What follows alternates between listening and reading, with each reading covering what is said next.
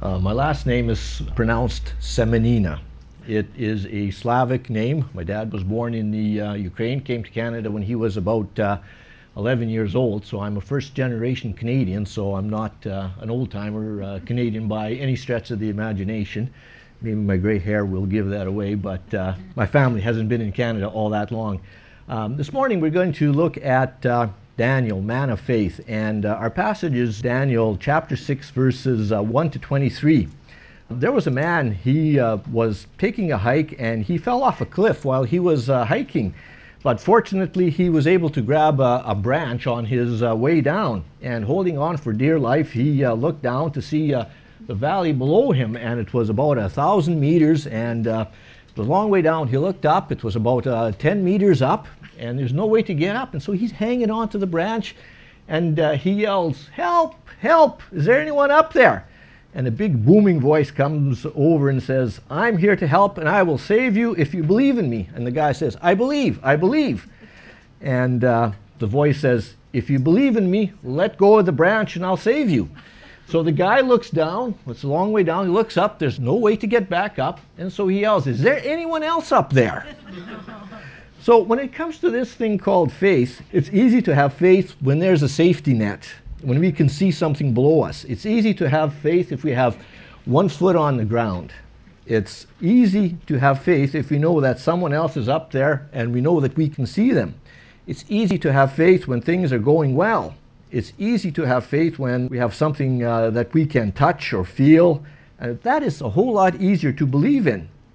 But when that belief, our faith, is tested, like letting go of the branch, faith becomes another matter. And so we're going to take a look at faith and how it plays out in our daily lives, how it grows, what it looks like in our lives. And so we're going to take a look at Daniel and his life of faith.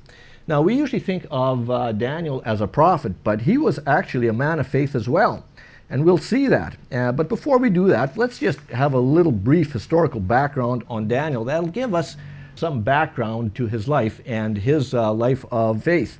Daniel was born into royalty in Jerusalem. Right now, he is in Babylonian captivity in Babylon. And it was during the reign of the good King Josiah, and he repaired the temple, he restored worship, he found the book of the law, and he kept the Passover. And so it was during Daniel's years in Jerusalem that he was exposed to the prophetic ministry of Jeremiah. And Jeremiah's prophet to the kings after Josiah was, "Repent of your idolatry and wickedness, or you will be punished by God." Daniel lived to see that day as he was taken captive to Babylon by King Nebuchadnezzar. And in Babylon, Daniel and some other Israelites were separated, and they were educated in the Babylonian arts, religion, and culture. Daniel lived through the various reigns of the Nebuchadnezzar family. Daniel lived through the downfall of Babylon as the Medo-Persian Empire takes over and Darius becomes the new head or king of the new empire. Daniel lived through great political turmoil and instability spanning some 70 years or more. And this takes on added significance, especially when the culture and custom of that day was for the conquered people to be killed. And for some reason, he was spared. And all through that time, Daniel's faith never wavered once. Not once did he say, "Is there anyone up there?"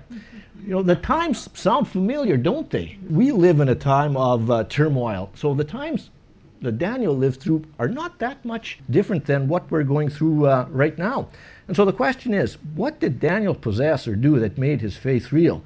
That he never wavered, even under the most difficult of circumstances. In Daniel 6:23 we read, "The king was overjoyed and gave orders to lift Daniel out of the den. And when Daniel was lifted from the den, no wound was found on him because he had trusted in his God." Had trusted in his God. This was written after Daniel was delivered from the lion's den. This incident took place during the reign of Darius.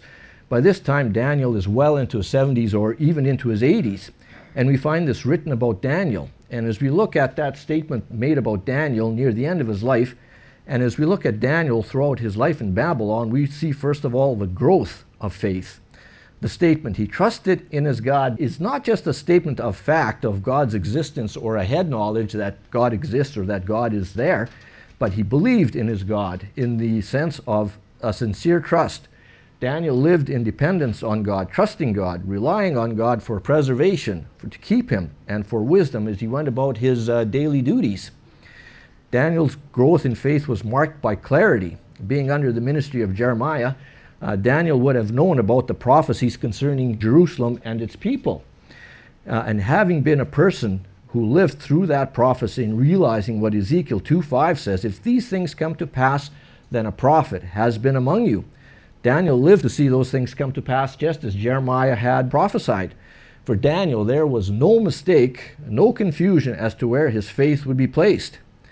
There would be no mistake as to the source of his faith, especially when he had seen prophecy being fulfilled right before his eyes and having lived through it. He had experienced firsthand God's dealings. Daniel was clear about God's wisdom, as we see when Daniel tells Nebuchadnezzar what his dream was and then interprets the dream. Daniel was clear about God's sovereignty, as we see in the interpretation of that same dream, and how the future nations would rise to importance and prominence.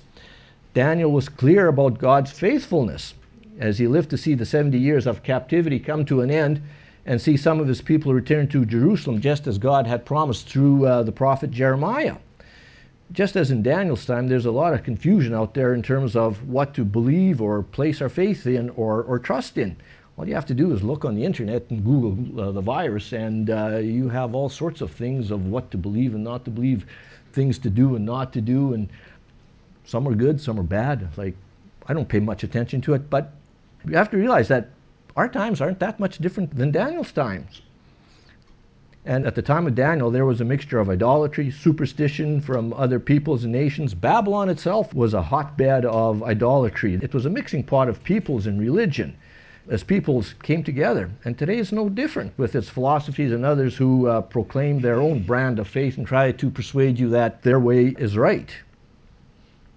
Just as Daniel's growth in faith was marked by clarity, it was also marked by loyalty or devotion. Daniel lived at a time when true faith in God was not popular, and many people were not loyal or devoted to God and God's purposes or plans that he had for his people. God's plan for his people then and today was for them to be a separate godly people and a nation and serve the only one and true God. And it was on account of the Israelite nation not being loyal that this nation went into captivity for 70 years. The Israelite nation had abandoned God and set up its own idol worship like the people around them. Faith cannot grow where there is a departure from God and his purposes. Daniel was loyal to God, and he was faithful and true to the God that originally called his people.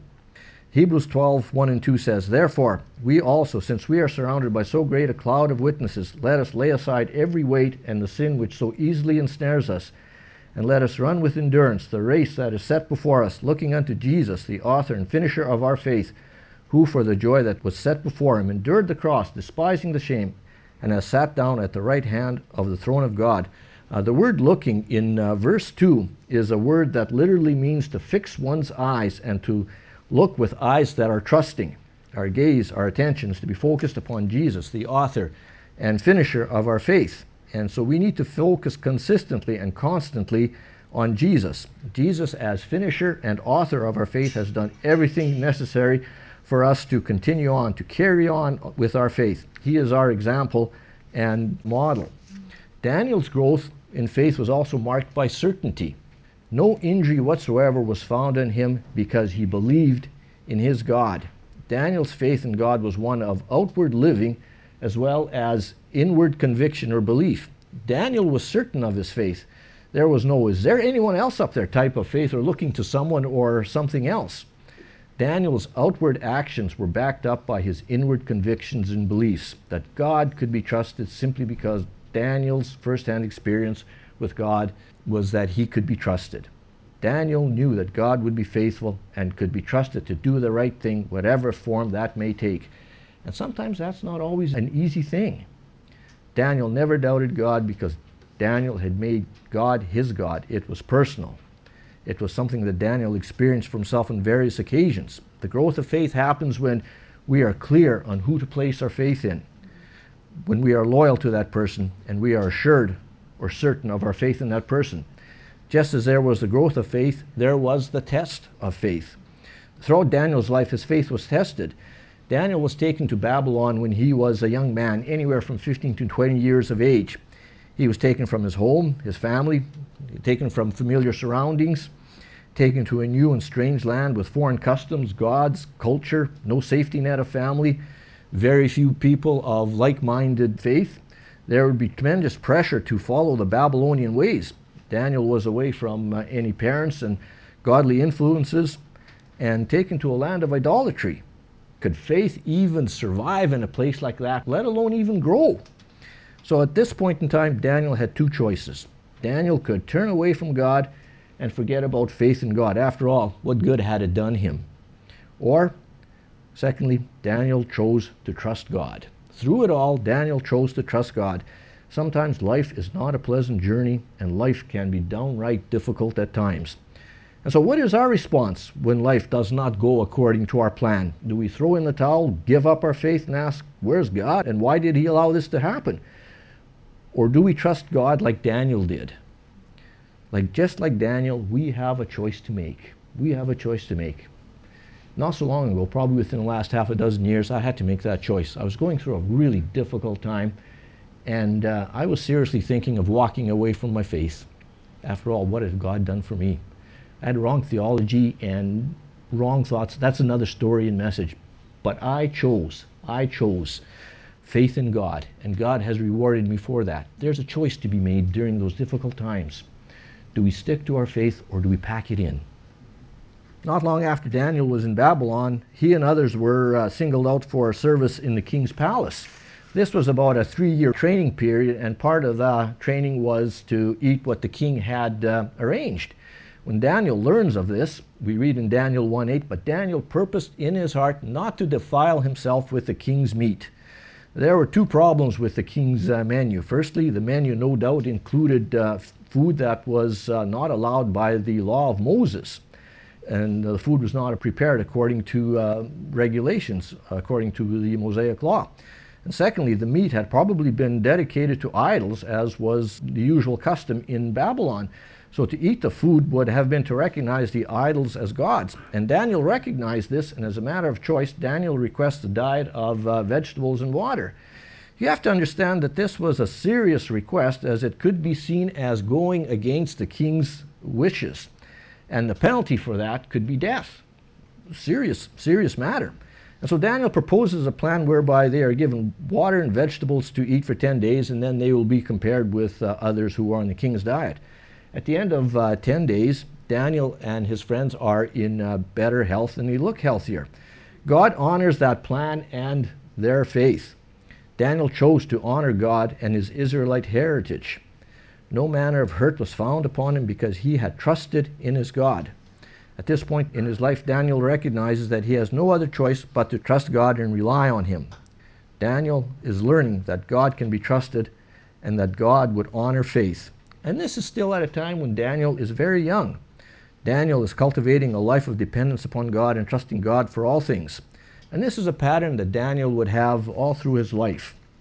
Let's fast forward some 50 to 60 years when Darius is king of the new Medo-Persian Empire and sets up Daniel in a prominent political position. From Daniel 6 verses 3 and 7, we discover that Daniel has been faithful and honest in obeying all the laws of the land, and he did his job faithfully. There was no corruption. And Daniel was obeying all the laws of the land. But Daniel's enemies didn't like that, and so they knew that they could get Daniel if it had to do with something against his God. And so the wicked and jealous Persians devise a plan to trap Daniel and try and do away with him. And so they make a law, and the law stated that there was only one person, the king, through whom all requests to God or gods had to be channeled. This law would be in effect for 30 days, certainly long enough to catch Daniel engaging God in prayer. The king was tricked into signing the law, and he later regretted it.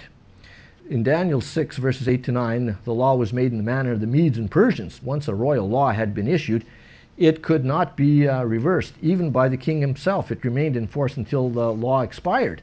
The practice of creating a law that couldn't be changed may follow from the idea that changing a law was to admit that the law had been wrong or faulty, or that there was something wrong with it.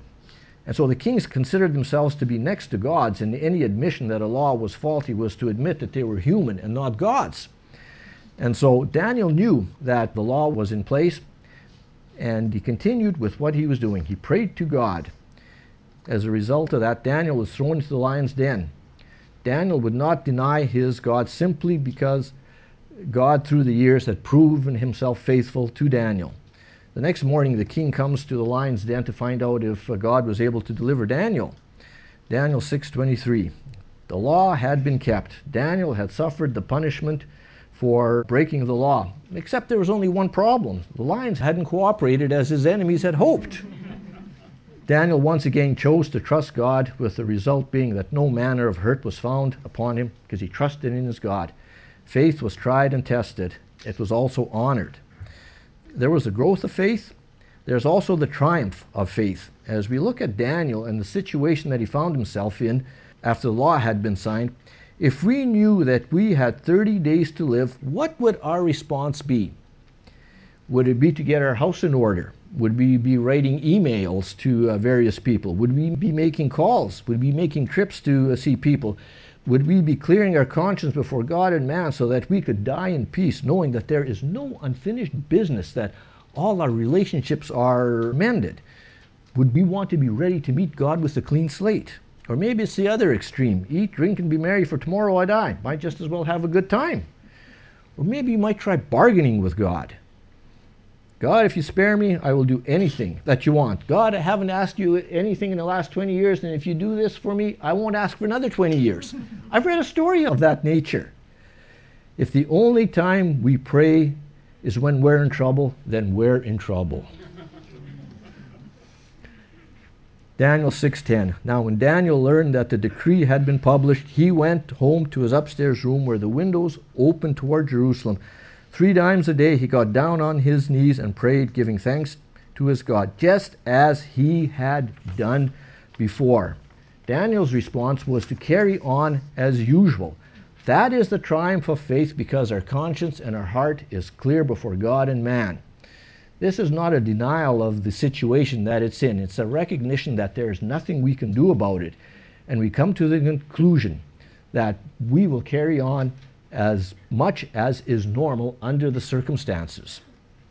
In Hebrews chapter 11, the chapter of the faith heroes, the first part of the chapter is all about the heroes of faith. And as we look at our lives, I know that I'm not going to do any of those great things that I read about there.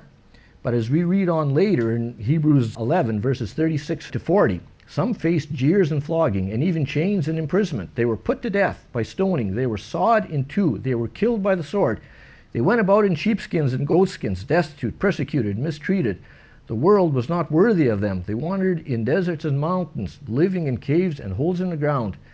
And this is where we live. These were all commended for their faith, yet none of them received what had been promised, since God had planned something better for us, so that only together with us would they be made perfect. As we persevere in faith, we are counted with those who have gone on before, who persevered in their faith.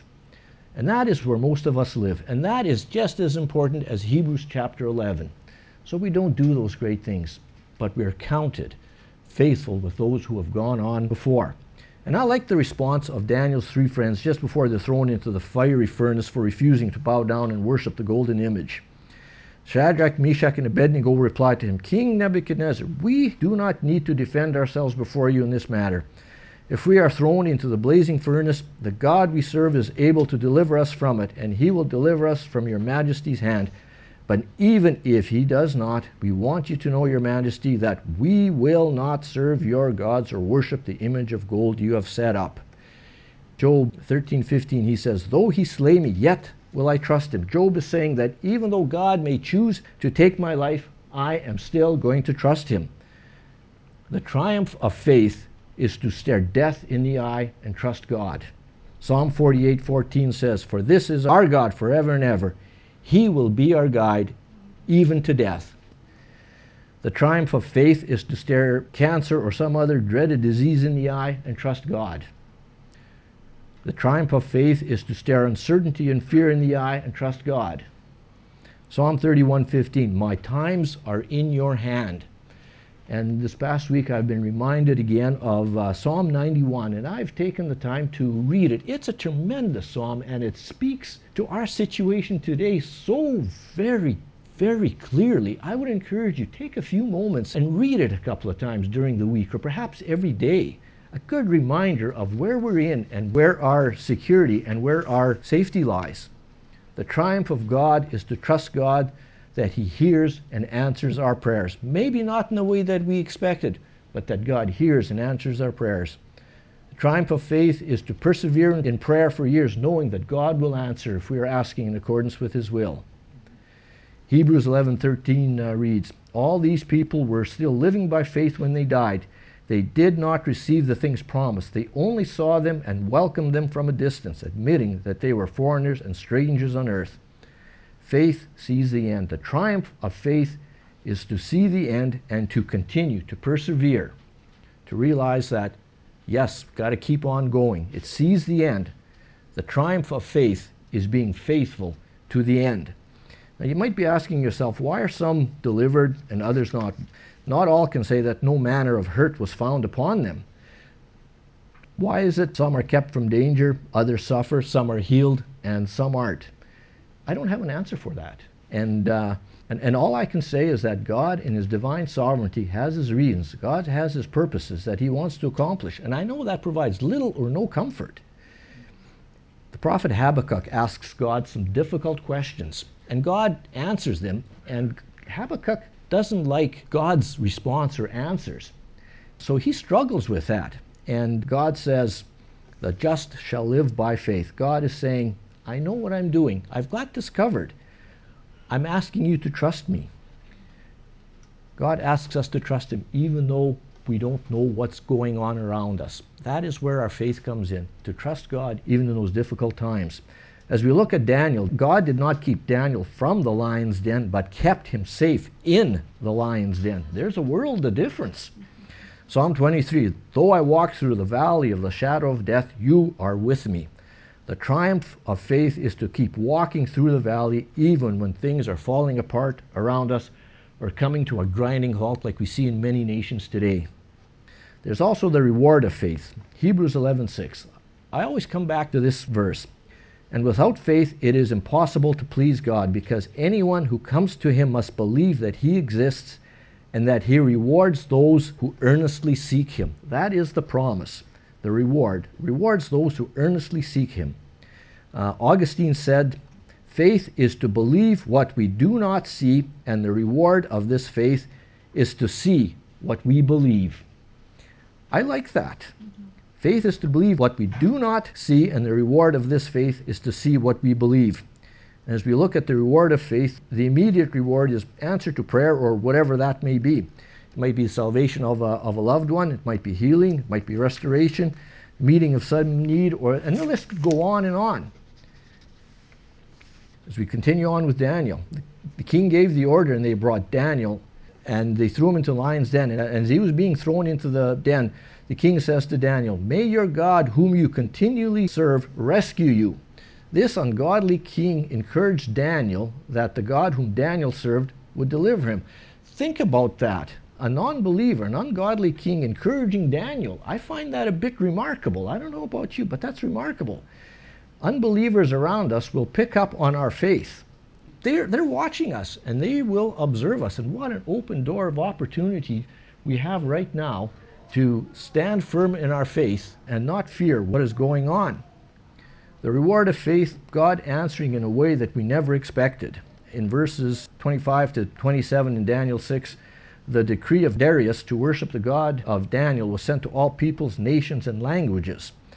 As a result of God sparing Daniel and the decree of Darius, men and nations were pointed to the God of miracles, to the God of Daniel. God's miracles are designed and planned and intended to turn men to faith in God. We see God working and doing more than we could ask or think. God's wider purposes are at work. God sees the whole picture. We don't see it, so we don't know what He's trying to accomplish through the difficult times that we are going through. If Daniel had taken a day off and not prayed just to save his life, would there have been such a decree? I don't know. And so what does this mean for us on a day-to-day basis? The challenge is to put God first. Matthew 6:33, but seek first the kingdom of God and his righteousness, and all these things shall be added to you. Faith expresses itself in our lives in such a way that it reaches out and touches the lives of others. It's a lifestyle that only happens as we put God first and allow faith to grow. We do not know what the future holds. For some, faith will be tested. This is part of the journey that I call life. As our faith is tested, will it have the root to triumph and trust God completely? Life is made up of a series of choices, and when faith is tested, will the choice be to trust God? Or do we ask, is there anyone else up there? The challenge is also to fear not. There's a lot of fear out there, and we can create our own fears as well.